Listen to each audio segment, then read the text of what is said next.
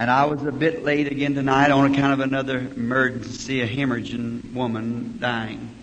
So I didn't have the opportunity to get in right quick. I thought I'd be late, but we finally made it. And last night while we were speaking on this new coming event, I could have said so many more things about it that it's taking place, but I would have took too much time. But after knowing this, that the Lord had spoke some time ago about, I suppose about 3 or 4 years ago, my wife, which is present now, would be able to know just the date. We have it wrote down that I seen a vision of a large tent or something that we're anticipating someday having, and where we can come into a place and stay a long time. We can get the ministers and so forth together, or the converts can all have homes to go to, and shift our meetings around where they'll not interfere with the regular services of the churches. Maybe be off on Wednesday night and have Sunday afternoon instead of Sunday night. Somewhere it won't interfere with the rest of the religious services, and during a time that there's no revivals around close, could stay and we could have teaching in the morning, like ministerial classes and so forth. Then in the afternoon to teach the sick how to hold their healing when they receive it, and such as that. I'm on my way home immediately after this meeting here for that very same purpose at my tabernacle. Now, then in this vision I saw a little building sitting in a corner, and this light that was near me went and stood over that building, and a voice spoke and said, "I will meet you in there." And I don't know, I've just wondered, after that happening last week or week before it is now, down at DePaul, Indiana, with that Mrs. Wright, if it just couldn't happen again in the church. Here, while this meeting's going on, I would just love to see it. And I know it would inspire me, it would inspire my brethren, and it would inspire all you out there. It would just do a lot for us. And we're trusting and looking forward for the Lord to do it, because He's good and full of mercy. We love Him with all of our hearts. And now we're trusting tonight that God will save every lost person, fill with the Holy Spirit every one that is not filled with the Holy Spirit, prepare every heart for His coming. And I believe if we get in that condition, then we'll be better subjects for this great gifts of God that we're looking forward to break forth upon us to happen then. Because the Bible said that when the Pentecostal blessing first fell on the day of Pentecost, they were in one place and with one accord. Everything was just ready, and it was 10 days they'd been waiting for this to happen. And then all of a sudden it taken place. And we're hoping that we won't have to wait 10 days. I hope it won't be 10 minutes more until something the Lord will do for us here. However, every night we see His great mighty hand moving. And we're grateful to Him for the privileges that we now have in His mercy and in His grace. I thank Him for everything that He's privileged me to do to help His people. And I know as I help His people, I help the cause, and that's what the Lord wants. I know with doing something for you, that pleases the Lord. It would be a lot better, and I'd feel better to you if you said something real nice about my son than you did about me, because he's my son. And then I'd feel better about it. You would too, about your children. Well, God thinks the same way about His children, because He's a parent, and we're His children, and He wants His children to have the best that there is. And we're here to pray and to hold with you together with the promises of God until you get your heart's desire. And we know that He will give it to you. If the one thing that we have to move up to now is a supreme faith of what we have had, something that you cannot have that faith until you know perfectly what you're doing. When you understand, like you walk, you just say, well, I'm going home. I'm going out and start the car. That's all an act of faith. Tomorrow I'll meet you at a certain place. That's all an act of faith. Because you've just done it so much because it's a regular routine with you. Well, that's the way the things of God are. After you have trusted Him and watched Him do so many things, till it becomes just like a regular routine. And that's the condition I think the church will be in just before the coming of the Lord. So the rapture will just go right on that way. It'll just be a regular routine of following the Scriptures and the plans of God. His precious Word is laying open before us. Before I shall read, I would like to talk to Him with you. Let us bow our heads just now. And while we have our heads bowed and our eyes closed, I would like to ask if there be those here tonight who would like to be remembered in this prayer especially. Would you just raise your hand to God? He'll know just what you have need of. Just speak it in your heart and He'll know all about it. The Lord bless. Our Heavenly Father, this is one of the most grandest privileges that we Christians have, is to know that we can bow our heads and speak to God with the promise by His Son, our Lord, that if we ask the Father anything in His name, He'll grant it to us.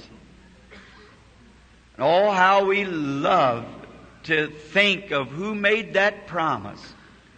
Your own child. And we know that He is true. And He is the virgin-born Son of God. And His words are just as yours because His words was yours. And we pray, Lord God, as we come to meet you tonight for this service in the name of the Lord Jesus, knowing that you will grant our petitions and our requests. Thou didst see the hands of all these thy people who raised their hands to Thee as a request in their heart, knowing that you are the infinite God. Then you know every request.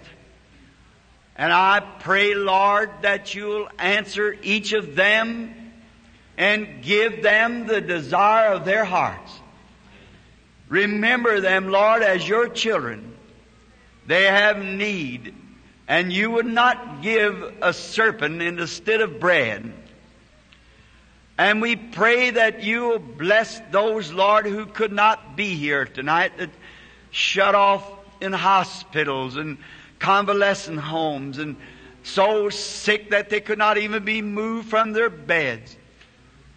And I ask, Lord, that your mercies will be granted to them.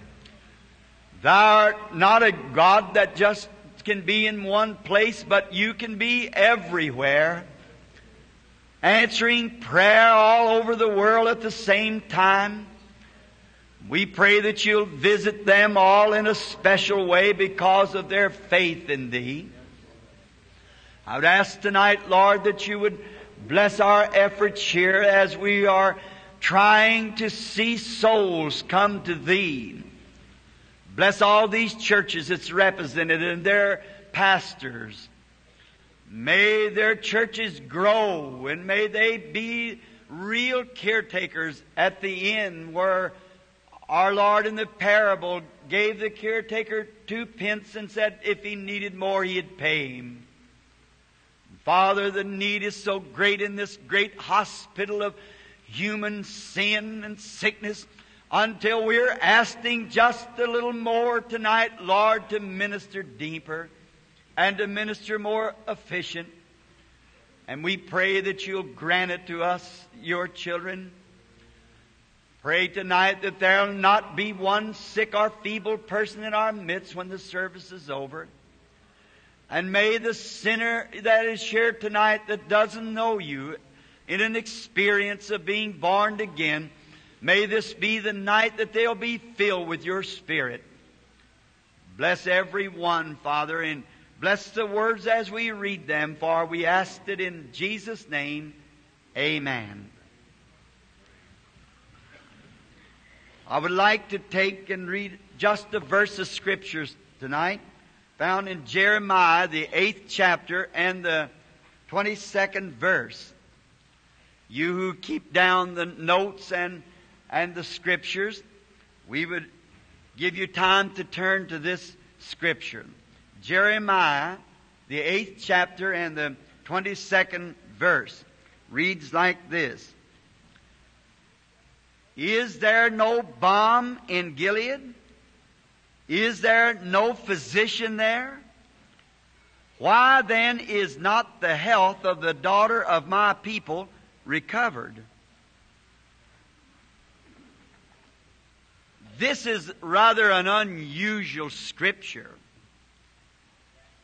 But you know, God is unusual. And He does things in an unusual way. And so we can just expect the unusual when we're dealing with God. The question was asked, is there no balm in Gilead? Or is there not a physician there? Then if there is balm in Gilead and there is a physician, then why is the health of the daughter of my people not recovered? God was asking the question, why? Usually when God makes a provision for people or a way of an escape, and the people refuse to walk in that way, then God asks the question, why? Because all that He could do was provided. And the people just ignored it and walked away from it. And then He asked, why is it thus? If He's done His part, then the rest is left to us. Like a scripture that's in my mind of Hezekiah. He was the son of Ahab, which was the foul king of Israel. And when he died, after he had married a heathen woman for his queen, Jezebel, which had brought idolatry into Israel, yet Ahab was, as we would think, kind of a borderline believer. He just would believe when the trouble struck. And as soon as they were out of it, then Ahab turned again to his idolatry. After his death, his son Hezekiah reigned in his stead in Samaria, while Jehoshaphat was over Judah. And he did not reform any, but took the same kind of a position that his daddy and mother did before him, to worship Beelzebub, the god of Akron. Then, one day while he was walking in Samaria in his palace, he fell through the lattice and hurt himself. And he got very sick. And he was so sick, I suppose, until the doctors could do no more for him. So he sent two of his choice servants over to inquire at another place where the god Beelzebub, to ask Beelzebub if he was going to get well or not. Now remember, he was an Israelite. But he had gone away from the promises of God. And when a supposed to be Christian, or should be Christian, takes the attitudes that he took, we cannot expect nothing but trouble. So while they were on their way over, the angel of the Lord came unto one who was living for God. Elijah the Tishbite, the prophet, down in the wilderness somewhere in his little adobe house, the angel of the Lord came into the room and said, "Go up there and stand in the way." You know, you just can't hide your sins from God. He knows all about you. Said, "Go stand in the way." And Elijah came up and stood waiting for them to come by. And when they come, he said, "Go tell the king that sent you, thus saith the Lord," he's not coming down off of that bed. And asked him, why did he send to Beelzebub to consult these things? Is it because there isn't a God in Israel? Is it because that he doesn't have a prophet? Is that the reason that you do that? Send to Beelzebub? I would wonder today, when I think of this mad-stricken, pleasure-crazed nation that we're in, why do we turn to drinking and gambling and smoking and carrying on the way we do to find pleasure? Is it because there is no pleasure in the house of God? Is it that because there's no joy in serving the Lord that we have to hush that precious desire in our heart with things of the world? I wonder what will happen when God requires us at the day of judgment and asks us, why did we go to such things as that for pleasure? When the Christian's pleasure is in the Lord. He has got joy unspeakable and full of glory for His believers. Why does the world long after things like that to try to satisfy their longings with the things of the world when the joys of the Lord is for the people of God? Old-fashioned prayer meetings, the Spirit upon the church. I was a sinner, and I did everything that I was big enough to do in the world. Lots of things I tried I wasn't big enough to do. But I want to say this, that all of it put together never give the satisfaction like one moment in the presence of the Lord God. It's all bogus and fantastics. It only speaks those momentarily pleasures of sin, only speaks that there is a real consoling and comfort and pleasure, lasting pleasure in the Lord. Why would the church of the living God have to resort to such things as that to find pleasure? Our pleasure is serving the Lord. And he said, go tell him that he's not coming off of that bed, that he's going to die right there. And that's exactly what taken place. I'd like to quote when these messengers returned back and told the king that they had met a man in the way that told him thus. He said, what did he look like? He didn't have his collar turned around and dressed in clerical clothes, but he said he was hairy all over and had a piece of leather girded around him. He said it was Elijah the Tishbite. No matter how much they hate the servant of God, when he comes with, thus saith the Lord, they know that that's the truth. The nation knows today that the Holy Spirit and the power of God is the truth. They willfully turned away from it, and God's going to ask for a reason why. Why did you go to these things? Why did you go to the world in the mad-stricken condition that it's in? America is completely pleasure crazed.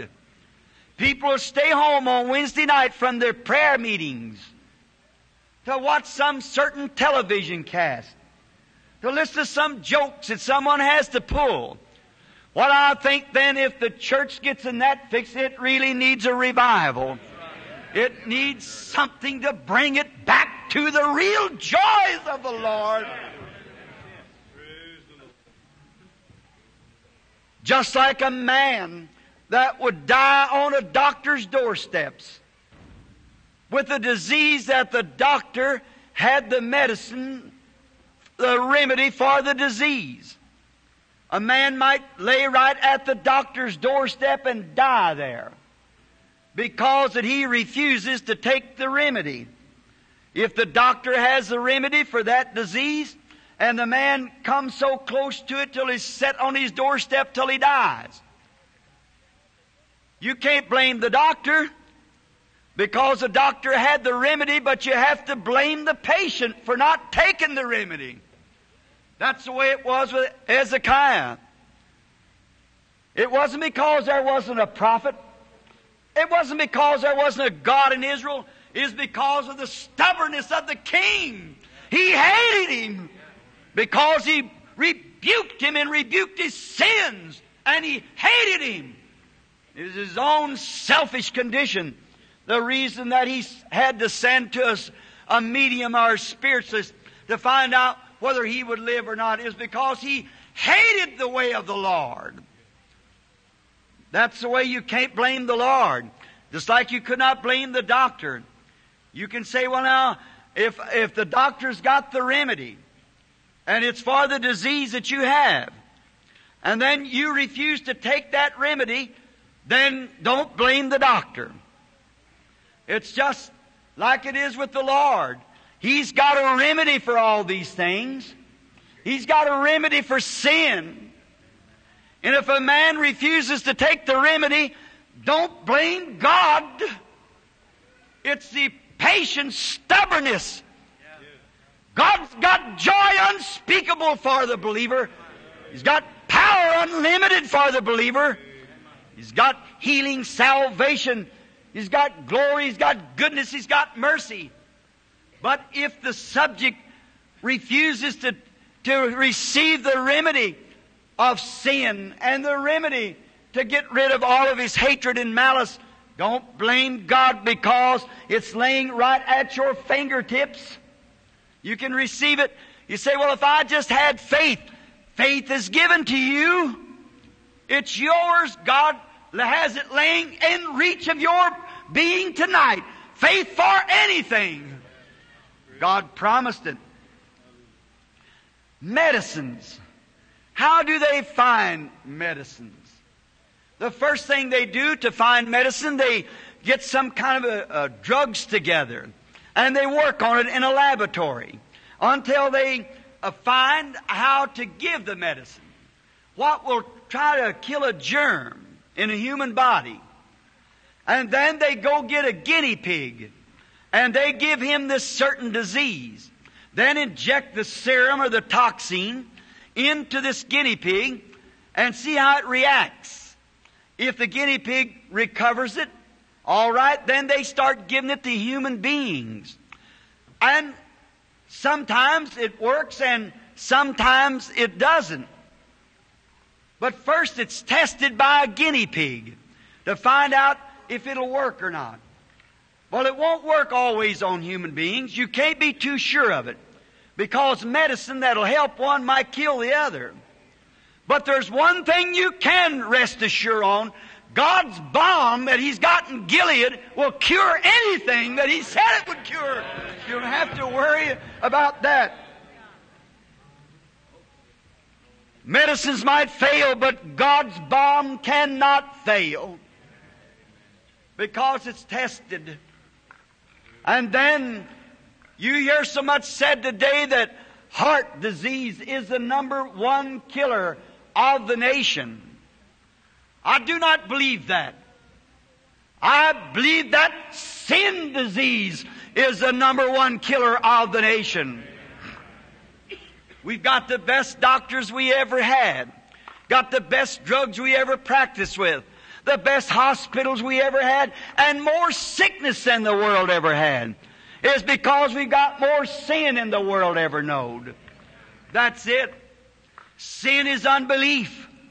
The reason the people are in the conditions today and all kinds of diseases springing up that they don't know nothing about is because the way they live. And they live in unbelief. God sends His mercy and His messengers across the land preaching divine healing, and people laugh in the face of it and say there's nothing to it. He'll send the Holy Spirit to take sin from a man, and they'll class him as a bunch of idiots. Then God's going to ask you, why did you do it? And we're going to have to answer on that day for the attitude that we took towards His Holy Spirit and His promises. Sin is unbelief. Any man that disbelieves is a sinner. He might be sang like an archangel in a church. He might be even a deacon in a church or something else. But if the man does not believe God's Word, he is a sinner. He that believeth not is condemned already. And just look at the critical world today against the powers and the gospel of Jesus Christ. Think of our nation today. How critical, how sin is waiting in on every hand. And yet we go to church. Oh, we're very religious people in going to church, and so was Israel.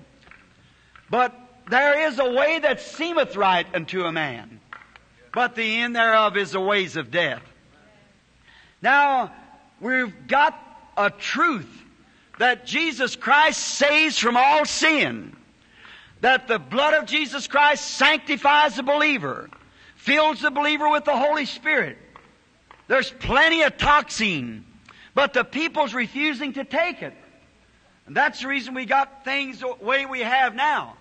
I meet people all the time that tell me, Brother Branham, I just can't keep from smoking.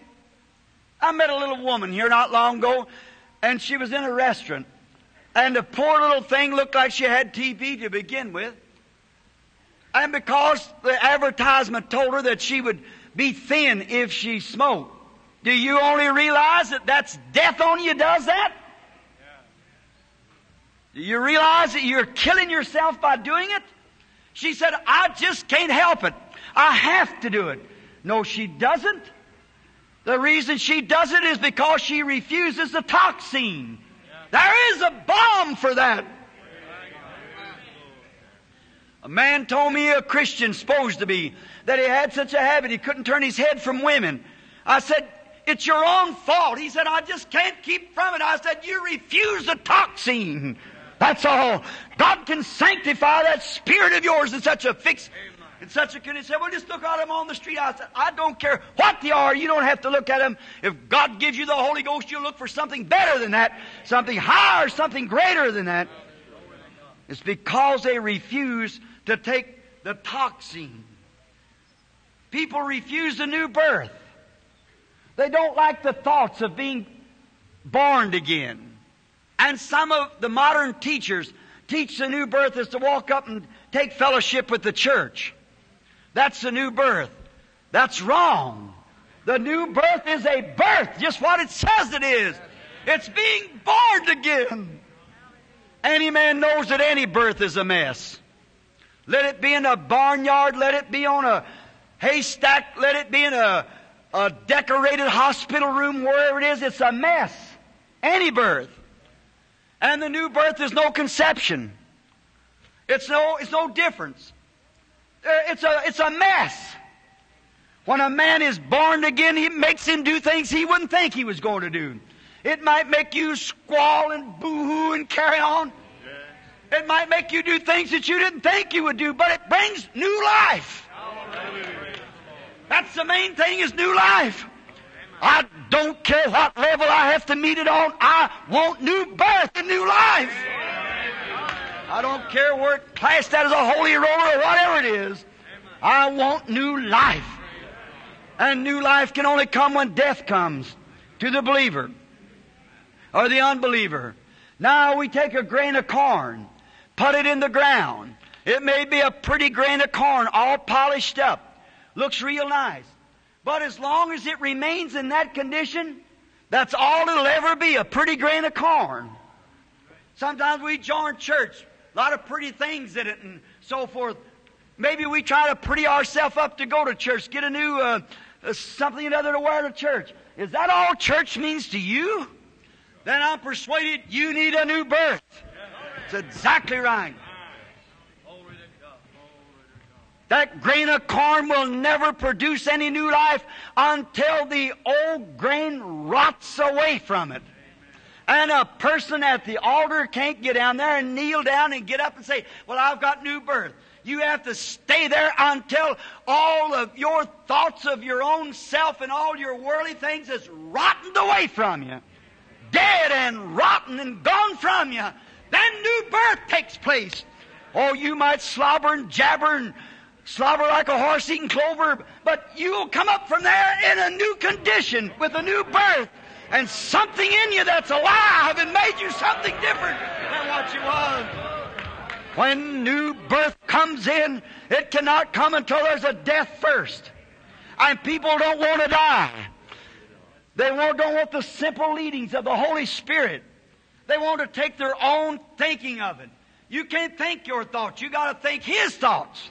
Let the mind that was in Christ be in you. Amen. He thinks God's thoughts. Brings God's blessings, God's power to you. And it'll make a mess out of you as far as the world is concerned, but it'll bring new life. It'll bring resurrection life. It'll bring new thoughts. It'll bring a new person. It'll bring a new faith. It'll bring you from death unto life. The new birth, no matter how messy it looks, how much you have to bawl and squall and carry on at the altar, or whatever you have to do, all the unnecessary things that you think you wouldn't do, it'll make you do it. If you're all pride and don't want to wash the lipstick off your face, some tears might do that for you. That's right. But it'll make a mess looky out of you, but you'll come up from there a different person, born of the Spirit of God, a new creature. In Christ Jesus, it'll do something to you. Man, it'll make you forsake that old cigar, make you forsake that cigarette, that bottle. It'll clean you up. You say, well, there's no harm in that. Stay there long enough and come up and find out if there's any harm in it. Let new life take a hold and see what the old life. You'll rot to those things. Them cigarettes and tobaccos and whiskey and stuff of the world will rot out of you. You just don't stay long enough. Stay there until you're thoroughly dead. Then after you're dead, stay there until you rot. There's no chance of rejuvenation again. That's an awful word, but it's the truth. You don't have to get Webster's dictionary and hunt that up because it's just plain old sassafras preaching. But it'll save you, brother. I'm telling you, it did for me, and I know it will for anybody that'll accept it on those bases and hold on to God and say, I believe it. Say there'll be something happen in your life. A change will come over you. That everybody that knows you'll know something happened to you. You won't have to tell them, they'll see it in you. Your wife will see it in you. Your children will see it in you. Your neighbors will see it in you. Your boss will see it in you. Everybody will see it in you. Because you'll be sealed, marked. You don't live after your own lust anymore. You're dead. You're buried. You're a new creature in Christ. There was a time in this country where they didn't have toxin for smallpox. Many people died with smallpox. But there's no excuse today. There's plenty of smallpox toxin. And for other diseases, they have it. There was a time where there was no much of a toxin for sin. But there is now. There's plenty of toxin for sin. Under the old covenant, back in the time of the Old Testament, there was a shadow or type. That was they offered a lamb for sin. Now, when the lamb died, the blood was shed, the blood cell broken, the spirit that was in the lamb could not come back on the believer. When a man sinned in the Old Testament, he went forth and put his hand upon a lamb. And the priest cut the throat of the lamb. And as the little fellow was dying, kicking, bleeding, red blood just bathing its little white wool, the sinner held his hands on the lamb until it stiffened out and was dead, realizing that that lamb died in his place. He was sorry that the little fellow had to die for his sins. But yet, the spirit of that lamb could not come back onto the believer. Therefore, there was a remembrance of sin continually. But when a man goes up, puts his hands by faith upon the head of Jesus Christ, and feels the pains of sin that He died for him at Calvary, and the tearing and the gobs of spit upon his face and the thorns over his brow, and can see what Jesus Christ did for him, and accepted upon those bases, the Spirit of God comes back into the believers. It kills the very nature of sin in him. It makes him a new creature. He cannot go on like he was because he is a new creature. Now, all those lambs were a shadow or a stepping stone pointing to a time when God would bring the real toxin down. So God never chose a guinea pig. Neither did He choose anything else, but He tried the serum out on His own Son. Virgin born, Son of God, came down to the earth. And God gave Him the toxin test. It happened on the bank of Jordan when he was 30 years old. John bare record after he baptized him, said, I saw the Spirit of God descending like a dove. And it went up on him. And he was filled with God's toxin. And he proved that it stood the test. He walked before sickness, and sickness vanished from him. He walked before the cripples, and the cripples walked. And when he was put to the test, when they spit on him, whipped him at the back, riled upon him, tried to get his temper up, he said, I could speak to my Father, and straightway He would send me 12 legions of angels. But what was the matter? Why didn't He do it? The toxin was holding. He was put to the test. There he went to Calvary. Mockery spit all over his face bleeding where they jerked handfuls of beard out of his face. Beaten when he could have spoke one word, and it would have changed the whole thing. But the toxin held. He died. He had the sins of the world. Every sin that was ever in the world was placed upon Him. Under that burden of sin, with all the weight of sin laid upon Him, He died. He died until the sun went down in the middle of the day. He died until the stars wouldn't shine. He died until the moon wouldn't shine. He died until the earth had a nervous prostration, shook so hard with a chill until the rocks wrung out of the mountains. He died a death that nothing could die. The toxin held. And when He died, His soul went to hell because it had the sins of the world upon it. And He was in hell 3 days. But on the early Easter morning, the toxin began to go to work. He rose on the third day and appeared here on earth again. And He said, because I live, you live also. The toxin worked with temptations. The toxin worked in every trial. The toxin worked in death. The toxin worked in burial. The toxin worked in resurrection. Then He told His disciples, I want you to be inoculated with it. And I'm sending you forth with a kit to go to all the world and inoculate everyone that will believe. There is a balm in Gilead. 120 climbed into an upper room and closed the doors and barred the windows. They stayed there for 10 days waiting for it to happen. While they were in one place in one accord, all of a sudden there came a sound from heaven like a rushing mighty wind. It was God's balm coming down. When it struck them in the room, cloven tongues set upon them like it was fire. Out into the streets they went. They had the results. They showed that they'd been inoculated. They showed that something had happened. All the fear and things they had vanished away. As soon as they got the injection of God's toxin of the Holy Ghost that was poured out upon them, it made them slobber, stammer, act like a bunch of drunk people, but they were receiving new life. God was placing His life into that 120. They screamed, they shouted, they spoke in tongues, they run, they acted like drunk people because they was inoculated. They were inoculated from styles of the world. That's what's the matter with the Pentecostal church today. It's got too stylish. It's too much like the world. What we need is to get a lot of that took out of us. We need another Pentecostal inoculation of the Holy Ghost to take the starch out of the Pentecostal church. It's right, my dear brother, sister. That's true. We need an inoculation. A new inoculation of the Holy Spirit. And it was, all you say, that was just, someone would tell us that was just for the apostles only. They was the only one who got the toxin. Oh, no. No, he said, is there no balm in Gilead? Or is there no physician there? Oh, yes, they got a physician. Sure they had.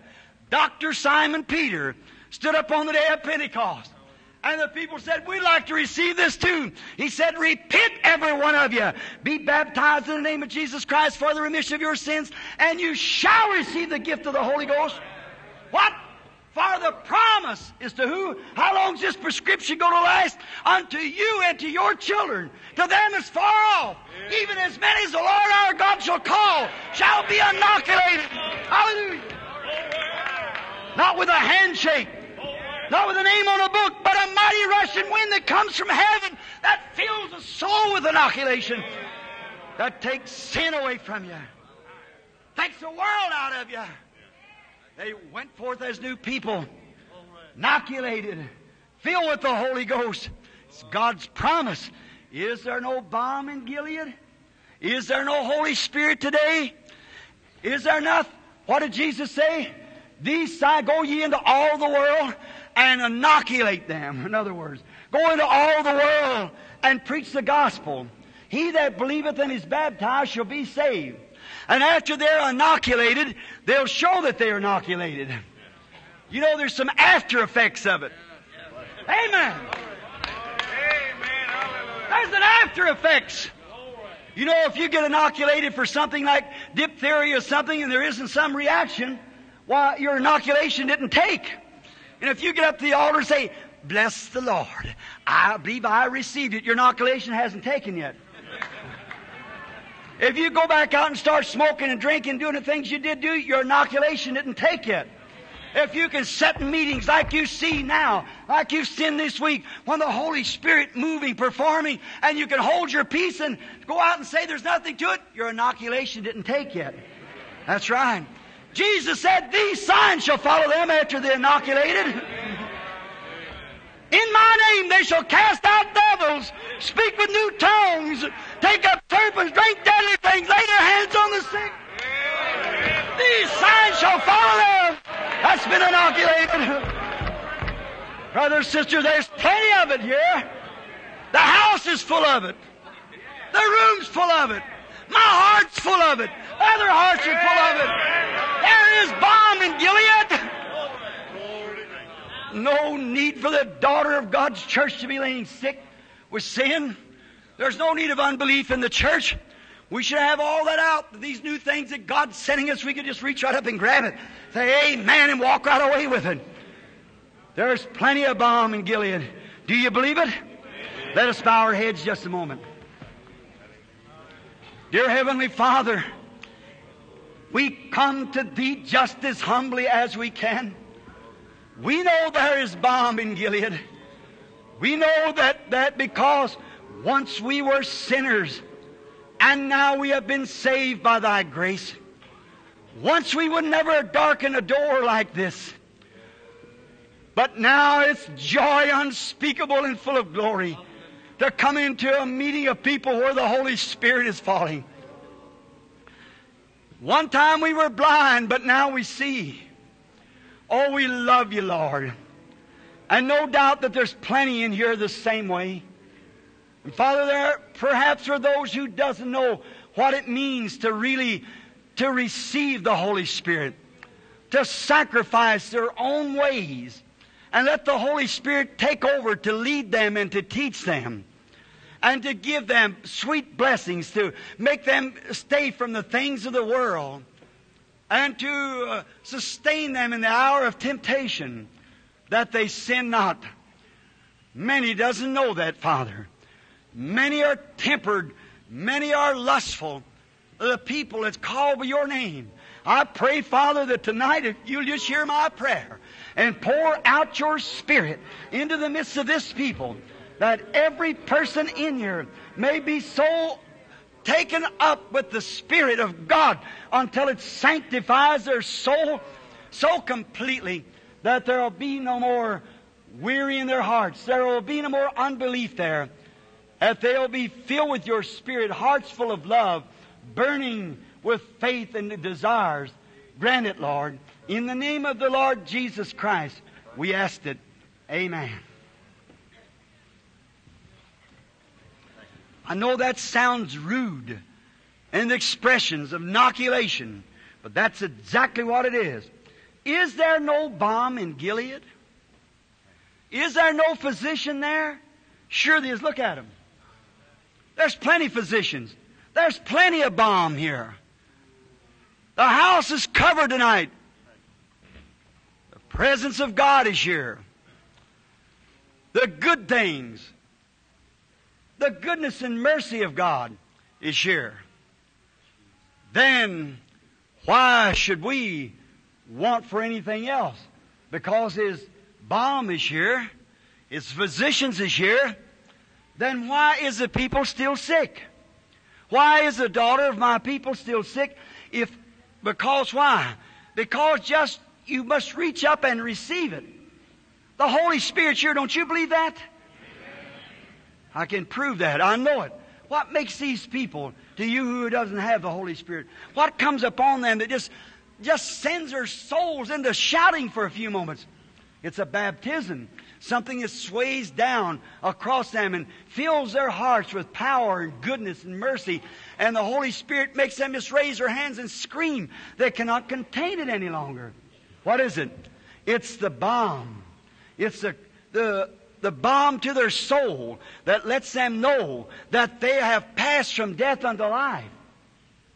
How many in the building here tonight will be honest before God and say, I have never accepted such an experience as that. I've never experienced a truly dying out and being born again, Brother Branham. I'm honest with you.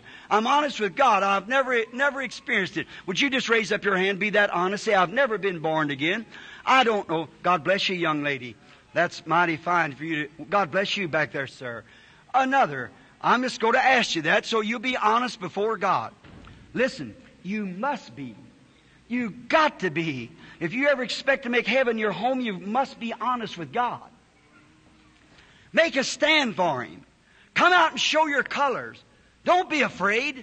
Here some time ago, a noted evangelist, about 50 or 60 years ago, by the name of Daniel Greenfield. He crossed this in the United States holding revivals. And he had great revivals everywhere. And as the story goes, one night he went to sleep. And he dreamed that he died. And he went to heaven and said while he was standing near the gates, he was waiting, thought, now I'll enter into this great place of God because I've preached the gospel and I've won souls to Christ and I'll be taken care of. And while he was standing there, someone come at the gate and said, who approaches this holy place? He said, I, Daniel Greenfield, from the United States of America, an evangelist. What did you say your name was? Come the voice from the inside. Danny Greenfield. He goes back in and looks over the books as his dream went. Come back out and said, sir, I'm sorry. I cannot find your name here anywhere. I can't find it on these books. Oh, he said, you must be mistaken. Said, I was a minister, an evangelist. He said, sir, there is no one registered here by the name of Danny Greenfield.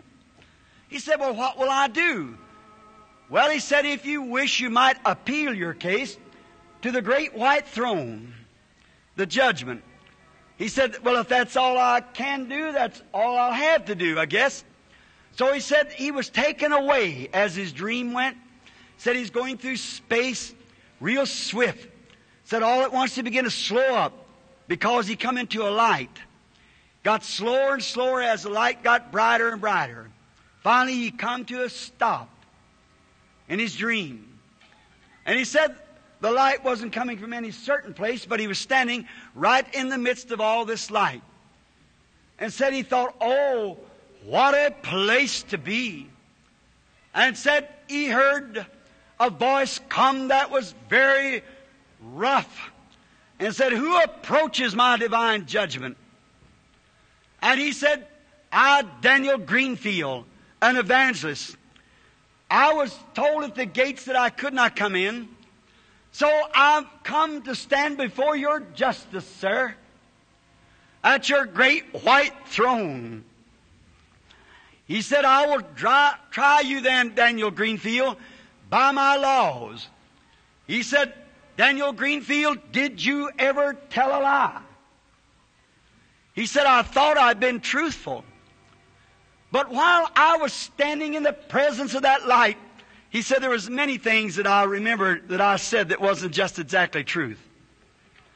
He said, yes, I've lied. He said, did you ever steal, Daniel Greenfield? He said, I thought if anything I'd been was honest. But he said, in the presence of that light. Brother, sister, that was just a dream. But that's a truth too. When you stand in the presence of that light of God, there's going to be a whole lot of things that you'll think of maybe that you're not doing now. That's going to be a dreadful time at the white throne judgment of God. He said, oh, I thought I'd been honest, but said I remembered then that there's several things that I'd done was kind of shady. He said, Daniel Greenfield, were you perfect? My laws requires perfection. That's what Jesus said. Be ye perfect even as your Father in heaven is perfect. My laws require perfection. Daniel Greenfield, was you perfect? He said, no, Lord, I wasn't perfect. And he said, I was just felt like it, my bones were coming apart. Said I was expecting to hear that great voice blast forth and say, then depart from me into everlasting fire, prepared for the devil and his angels. And said, just as I was just about to collapse where I was standing, said I heard the sweetest voice I ever heard in my life. And said I turned to look and said I saw the sweetest face I ever saw. He said no mother's face could look like that one. And said he walked up close to me and put his arms around me. He said, Father, it is true that Danny Greenfield wasn't perfect in earth. But there's one thing that he did do while he was on earth, and every temptation and every trial, he stood for me. Now I'll stand for him here. Let all of his sins be put to my charge. I wonder tonight, friend, if you're called tonight to the white throne, is there someone that would stand for you? If there isn't, while we bow our heads, I'm going to ask you, if you'd like to take Christ and make your stand for Him now, and from henceforth, under every temptation, every strain, you'll stand for Christ. Will you stand right now to your feet while I offer prayer for you? Stand right up. You that's bothered with sin, with frustrations, temptations, and knows that if you were dying tonight, that you would be no one there to stand for you. Because He might be asking you now, stand for me now, and I'll stand for you then. For if you will witness me before man, Him will I witness before my Father and the holy angels. Now, while we have our heads bowed, how many in the room will stand right now for prayer just before we change the service? Say, I want to make a stand for Jesus Christ right now. I'll stand to my feet. You that raised your hands a few moments ago, stand to your feet now. Let's offer prayer right where you're standing. Stand up. May be the last opportunity you ever have. The Lord bless you, lady. The Lord bless you back there. The Lord bless you. The Lord bless you, sir. That's right. All over the building. Just remain standing a few moments for prayer. God bless you back there, young fella. God bless you over here, my brother. God bless you, sir.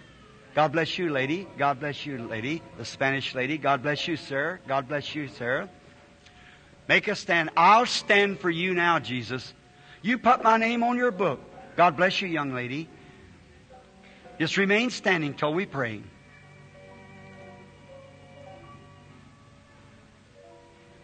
You stand for me now. God bless you back there, the brother and sister that stood up. God bless you, the young man in the back. God bless you, sister, standing there. He looks at you. God bless you, sister, as you stand. God bless you, young man. That's good. God bless you. That's fine. The Lord be merciful to you. Just stand to your feet. Say this. God bless you, young lady. God bless you over there, sister. I'll stand for you now, Jesus. And at that day when the breath is struggling from my body, my veins are cooling off up my wrist, the doctor walks in the door and said, there's nothing I can do. Stand for me, Lord Jesus.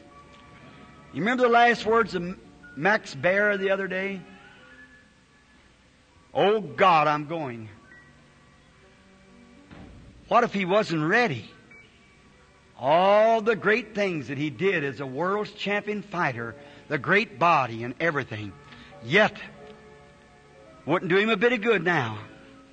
But you're making your stand. Will there be others who makes their stand? We'll stand up just a few minutes. Just stand to your feet just a few minutes. He that will stand for me here, I'll stand for them there.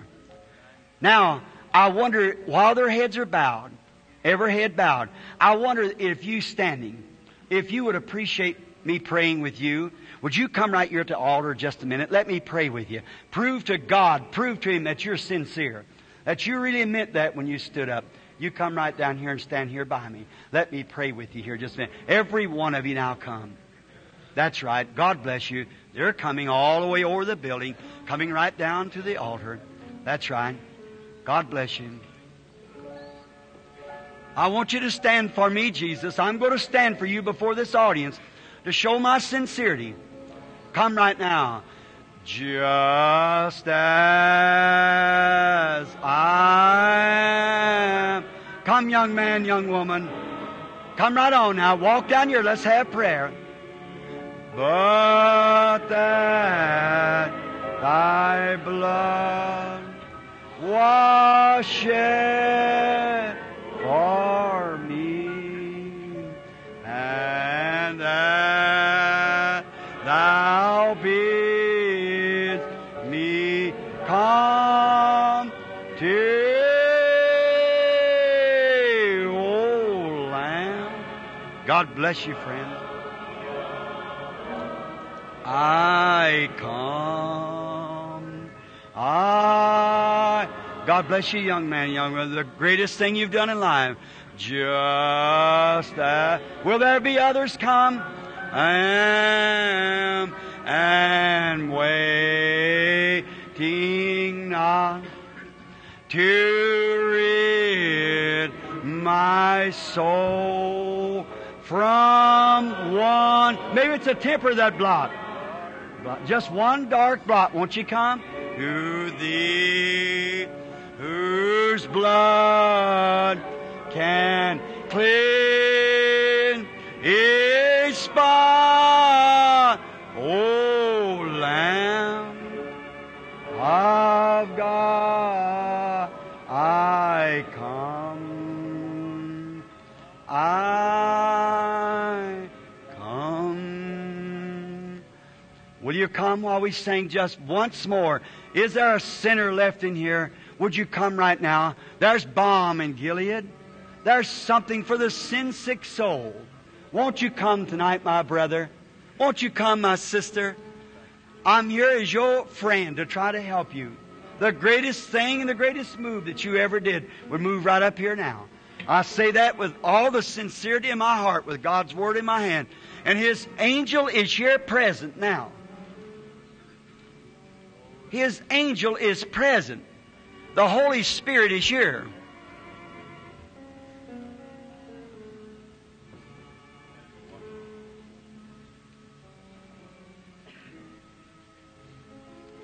if thou canst believe. Won't you come while we hum now? Move out, won't you? Come on.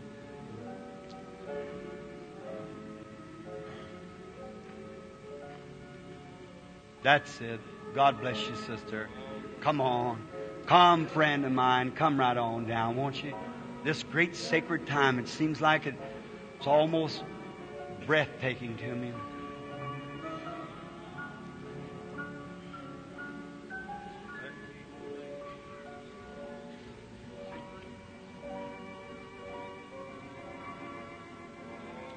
That's right. Move right out. God bless you. Here even comes the crippled boy. Come, if you have never felt that great inoculation. That's something that gives you new birth. Not just to shake hands with the minister. That's good. But I'm meaning new birth. If this poor crippled boy could move down here on his crutches, surely, you that's able, that'll stand against you at the day of the judgment. God's going to say, why didn't you? Why didn't you come? See? The physicians was there. The balm was there. The evidence was it. And I even caused the crippled boy that could hardly wag his way to the altar, move right up himself. Now he's here. You believe that? Look here. The people out in the audience is drawing visions right now across the audience. That's true. I suppose there's not a prayer card in the building. But the Holy Spirit's here. I see a man sitting way back out here in the audience, looking right at me. He's all tore up. Reason I noticed, he's got a child that's about dead with heart trouble. He's sitting right back there, second from the end, looking to me, praying for that child. That child will be healed, that heart condition. You believe he will, sir? Raise your hand. That's true, isn't it? You don't have a prayer card, do you? No prayer card or nothing. But ain't that what's on your heart? Isn't it? Here he is. Somebody's looking in the back. Stand up just a minute there, sir. Right here. I do not know the man. I've never seen him in all my life. I've never laid eyes on him in all my life. But that's exactly what he's sitting there praying about. See? What did that? What did he do? His child's going to be healed. What did he do? He touched the great physician. He touched the high priest. There's balm here in Gilead.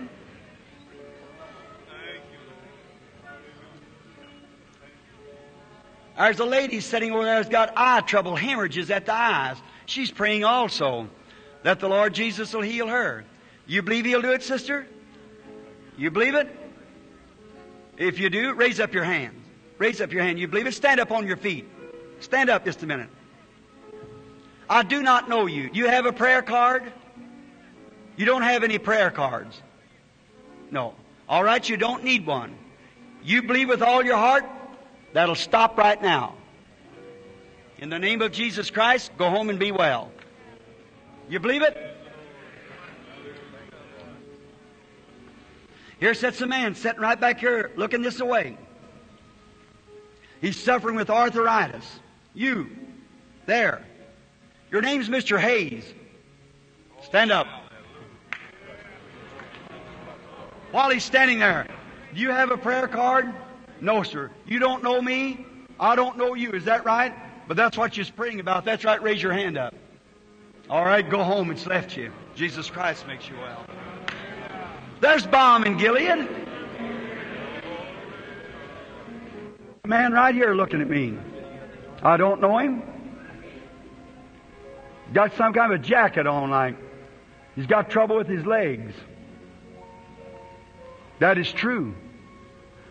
Do you have a prayer card, sir? I don't know you. You don't know me. If that's so, stand up on your feet. There you are. Look to me. Do you believe me to be God's prophet? You believe me to be that? I'll tell you something else. There's something like rolling waters I see between you. You're a missionary. That's exactly right. You've been ministering amongst dark people like India, somewhere like that. I believe it is India. It's exactly right. You got a question in your mind. You don't know which way to turn now. Isn't that right? If that's right, raise up your hand. It'll be settled. Go on back. Jesus Christ will take care of that for you. Do you believe? There is a balm, the Holy Spirit, that don't the Bible say that the Spirit of God is quicker than sharper than a two-edged sword, discerning the thoughts of the mind? Is that right? Is Jesus Christ a high priest that can be touched by the feeling of our infirmity? Then He's sure. Now, friends, you standing here, you penitent people, Christ is here. He's going to help you. Let's bow our heads, everybody, while we pray. Confess your sins. Look what Jesus said. No man can come to me except my Father draws him first. Then here He is. He's drawed you. You're here. Because why? The Father drawed you. And he that will come to me, I will in no wise cast out. He that will stand for me here, I'll stand for him there.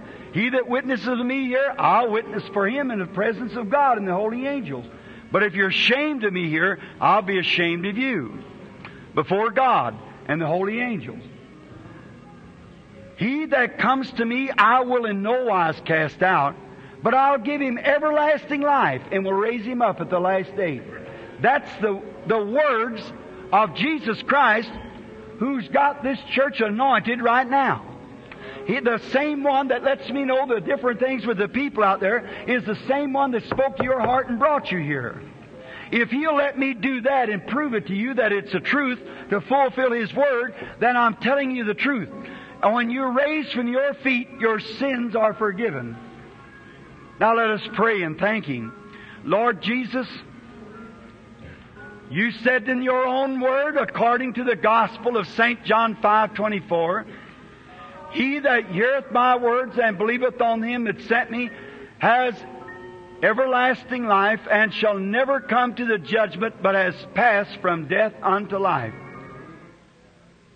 These standing here penitent people are the fruits of the message tonight.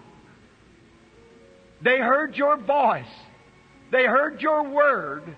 And they have come. They've come upon the conviction of their own spirit. There was something by the side of them that spoke to them and said, You're wrong. You must stand and you must go.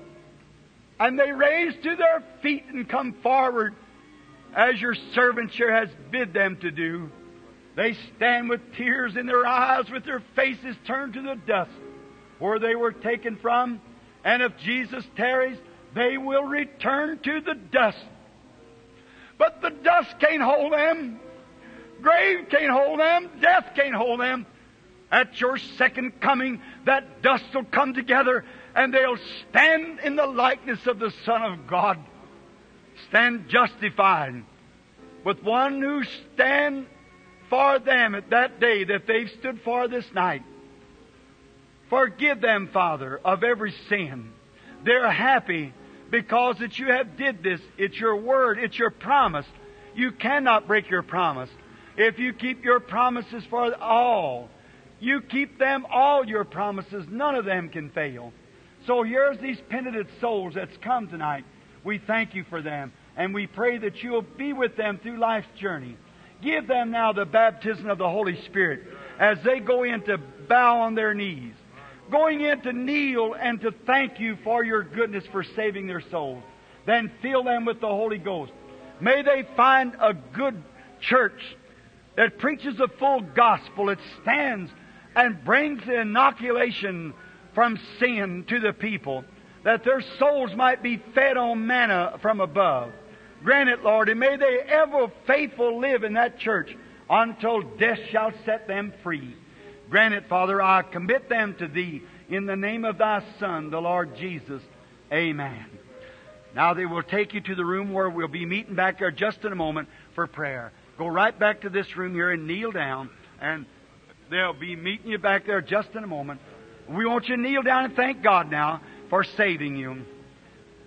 Now to the rest of you, is there any here that hasn't got the baptism of the Holy Spirit? Would you raise your hand and say, I'm a Christian, but I haven't been filled with the Holy Ghost. I would like to receive the Holy Ghost. Would you just raise your hand? Would you come here then? Would you come up here and go with them? Come, let's have a word of prayer together. Let me lay my hands on you. And these ministers here, Peter went down and preached. Philip had went down and baptized the people at Samaria, but they hadn't received the Holy Ghost as yet. Peter went out and laid hands upon them, and they received the Holy Ghost.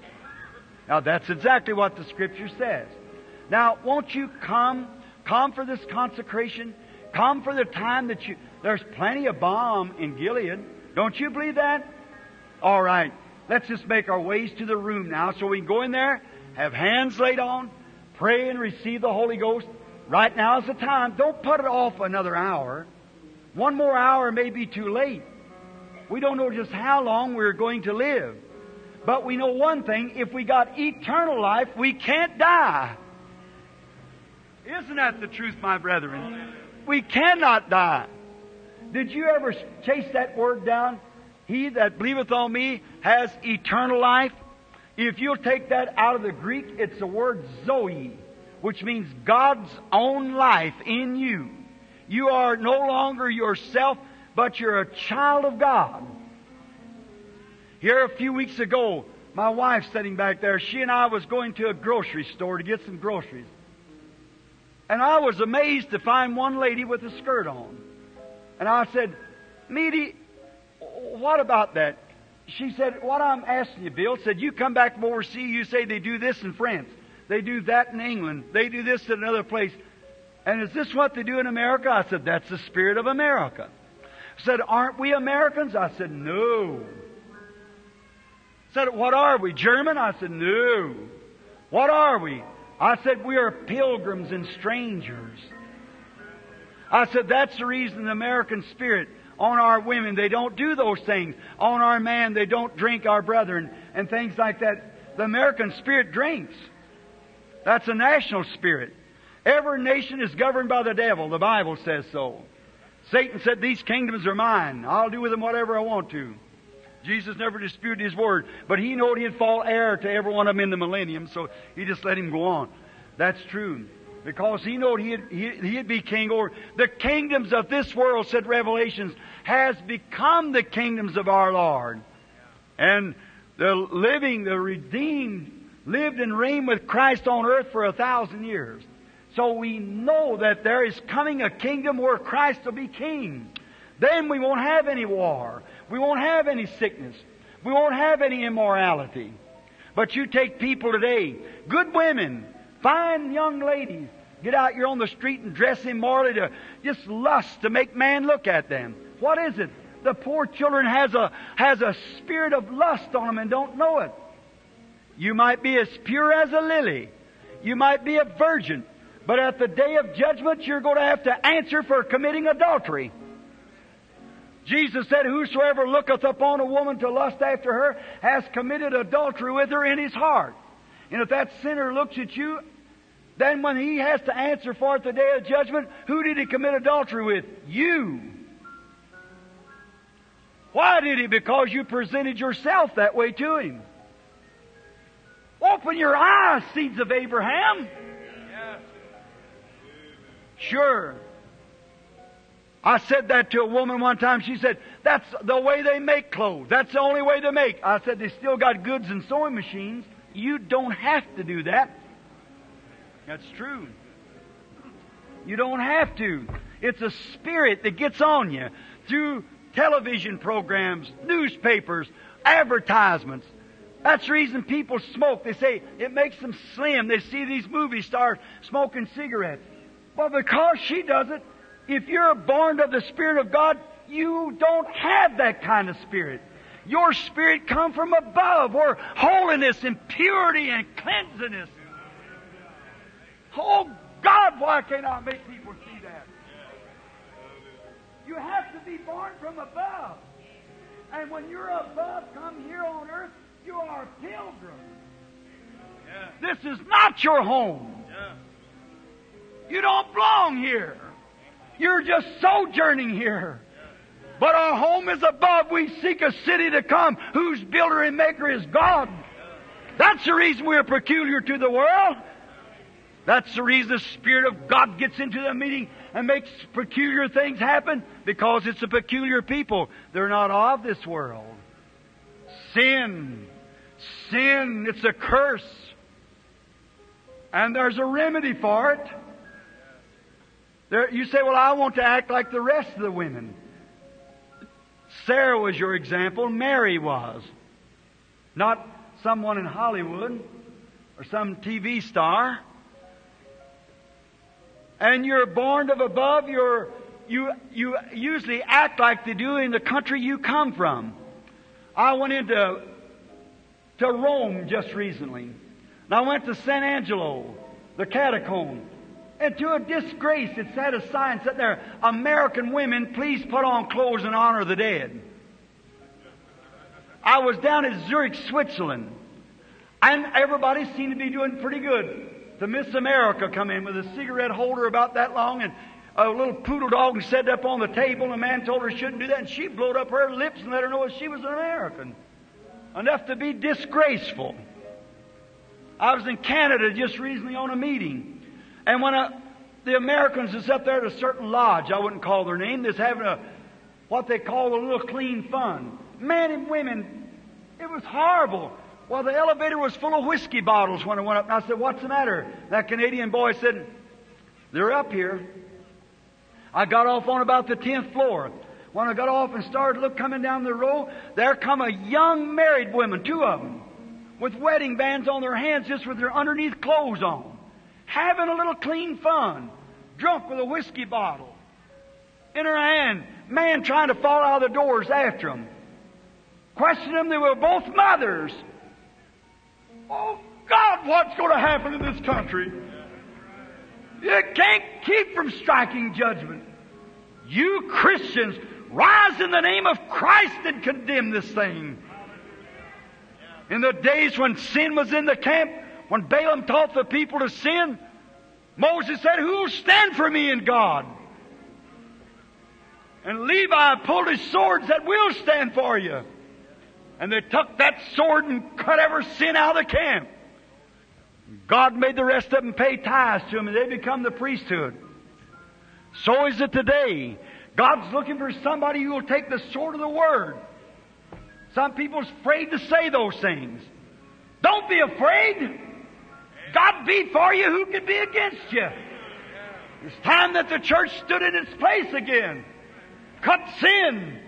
Jesus will come someday and there will be a rapture. Those who stand for Him now, He'll stand for them then. You love Him?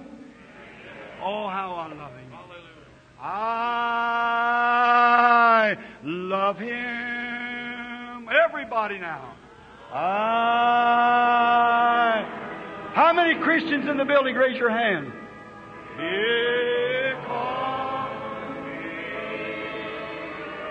Isn't that wonderful? Let's stand to our feet now. Everybody stand to your feet. Just my salvation on Calvary's tree. All together now. I love Him. I love Him because He first loved me. Now let everybody turn around and shake hands with one another when you sit. Turn around and shake hands one with the other. Say, God bless you. I'm glad to meet you here tonight. Glad to be with you. So happy. All you pilgrims, shake hands. Everybody. Say, I'm happy to be here with you tonight. How glorious. How good. Don't that make you feel real good? All right. Now look back this way again. Let's raise our hands to Him now and sing again, I love Him. All right. Have that little high. Get it down to me. All right, all together. I love Him. Raise them up real high. I love Him because He first loved me and purchased my salvation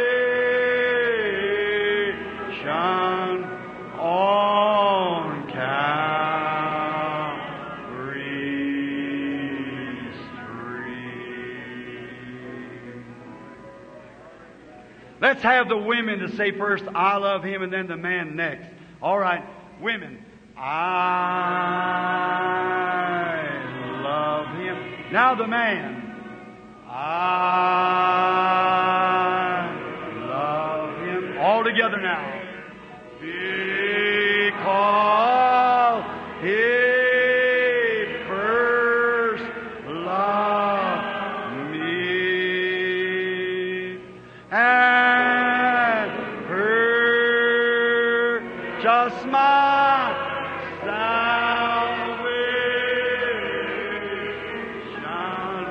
on Calvary's tree. There's so many things happening out there, I just can't call them. You mark my word, in the name of the Lord. There's sick people here right now that's healed. And you'll find it out. I just noticed a man get up out of a wheelchair, pick up his wheelchair, start to walk away with it over in the corner. See? The Spirit of God is here. That's what it takes to heal. The Spirit of the Lord is with us to heal the sick. The inoculation is here. Oh, how wonderful. How you feel, brother? Fine? Wave your hand if you feel good. Push that old wheelchair, come across this way so the people will see you push your old wheelchair. Here it comes. Push this wheelchair, giving God praise and glory. Let's sing it. I love Him with all the love Him. Oh, praise the Lord. Coming by waving. Because, Lord Jesus, I pray for these and for this one, Lord. In Jesus' name I pray, Lord. And purchase my salvation on Calvary.